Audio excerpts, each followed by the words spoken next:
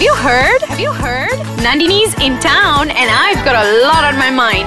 Join me in Nandini's Thoughts. Happy Thursday, guys. Welcome back to Nandini's Thoughts. Okay, this week, I want to talk a little bit about the unemployment issue among our fresh grads. It is such a popular conversation lah. Some people say it's the graduates' faults, while the rest pin it on the hiring trends in the country. To be honest, I think it's both lah. The Ministry of Education and Job Street did a survey last year that highlighted the fact that there are 200,000 unemployed graduates in Malaysia in the year 2016 alone. The most worrying findings in the survey were the three reasons for unemployment. Firstly, poor attitude. Secondly, poor command of the English language. And thirdly, lack of communication skills. On top of that, a substantial amount of Malaysian fresh grads were also accused of asking for unrealistically high salary. Some apparently asked for 6,500 day. I work for 3 years also tak sampai that much. You come in so green with a college degree and you expect almost 7,000 ringgit. That is a lot of money. What is your qualification lah? What makes you so damn special that you think you deserve an exceptionally high salary? Looking at these reasons and from my personal observations, I can see why grads find it a little difficult to get a job after graduating. First of all, guys, the most valuable asset as someone who's seeking employment is communication skills. With good communication skills, you can pretty much do anything. I kid you not. Learn how to speak eloquently and people will listen. Being able to communicate also means that you can brush up on how you plan to sell yourself to your employers. Don't just buat a fancy resume and cover letter expecting the employers or hiring managers to be impressed by you. Yes, sure, that's very important because it is the first impression and it determines whether or not you get called in for an interview as a potential candidate. But whether or not you get the job is based on the interview and how you carry yourself. Learn everything there is to know about the company you're interested in and more. Go the extra mile, do your research, dress the part, and give it all in every single interview that you attend. That will really determine whether or not, the more interviews you go for, right, the more you learn. Like the kind of questions most employers will ask depending on the industry you're in. There's so much you can learn. Like just because you go for one interview doesn't mean like you're gonna ace it, right? So yes, interviews are actually an educational experience. That's one. Another thing is, of course, the English language proficiency. This is crucial. As Malaysians, we've been taught the basics of this language for 11 years in school. That is a lot of time to master a language, guys. So much time for you to sharpen your spoken and written English. And if you still below, there's college. You basically get like 2 decades to speak flawless English.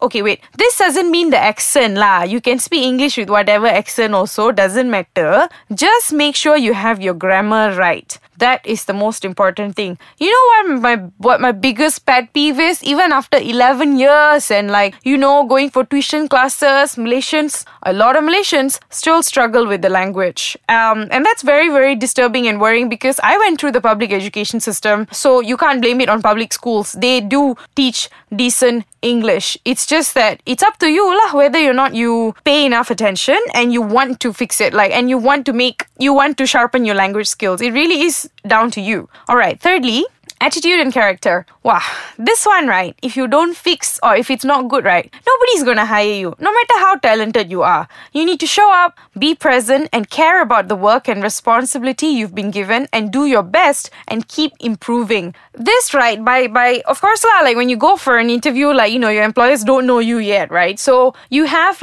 say 15 to 20 minutes to kind of sum up who you are to your potential employer. So turn up in your best interview outfit. Be early. I love doing this thing where if my interview is say at 8:30 a.m, I'll go to the building, I'll wake up super early in the morning and be there by 7 or 7:30 because I give myself a lot of time. You just give your time. You're there, you can sit, you can chill, you can breathe, prepare for the interview. Don't ever turn up on time because on time is already late. Alright? So yes, interviews, you really have to be there and show up and all that. Anyway, I'm gonna take a quick break. I'll be back shortly.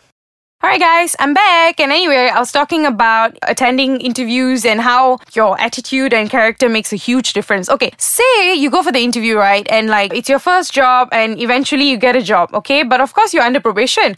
This is where your attitude, character and personality, everything comes in. Because this 2 months or 3 months or 6 months or however many months, right, is the time you have to prove to your employers your worth, the pay, your worth, the hire. So yes, your attitude, your everything has to be super on point. If your boss says, okay, your work starts at 9 a.m., turn up early lah. If your work starts at 9, why not turn up at 7:30 or 8? What's wrong with that? You need to get a head start because you're a new employee. You need to show and prove to your employers and your co-workers that you really want to learn and be there and be a useful part of an organization. Because I think a lot of people think that, oh, okay, I'm the asset. I'm the one that, I'm the huge thing here. So, they need to they're paying me, so I'm here lah. It's less of that actually. It's a two-way thing. Of course, yes, it's a service. You work, you turn up, you work, they pay you for your service. But you need to also think there are millions of other people who can replace you. We're all replaceable. Trust me. So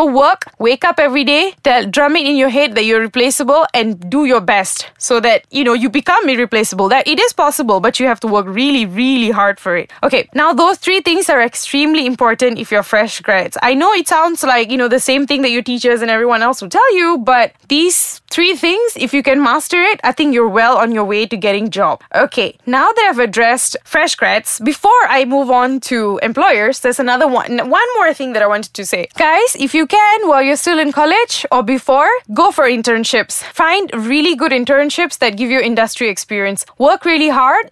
And don't treat it like oh, I'm here, so internship only so I can chill, don't have to do much. Work really, really hard and learn as much as you can because it will give you a head start. It'll give you an edge. It'll make you seem like and it is true. You probably have, if you say you want to be a writer, then learn to write. Go to organizations where they would teach you how to write, because no matter how much you learn in college, which is all very valuable, yes, but you still need the industry experience. Saying, okay, I've written for so and so, right? And I'm here. Yes, I don't have real, proper job experience, but this internship, I've learned all these things, so I'm better than maybe 10 other candidates, right? Those kind of things. Make sure you do that. I know you have a lot of time and a lot of colleges actually, ensure that their students go through internships and all that. So yes, that is amazing. So remember those 4 things. Anyway, moving on to employers, right? Okay, for employers, I just want to say one thing. I know that it's not easy hiring. I know that you have tons of candidates and you have to sometimes you just get to pick one, right? One to do that important job, that position that needs to be filled. But right, please don't say looking for fresh grads, but in the requirement, ask for at least 1 year working experience. It is the most ridiculous thing I've ever seen.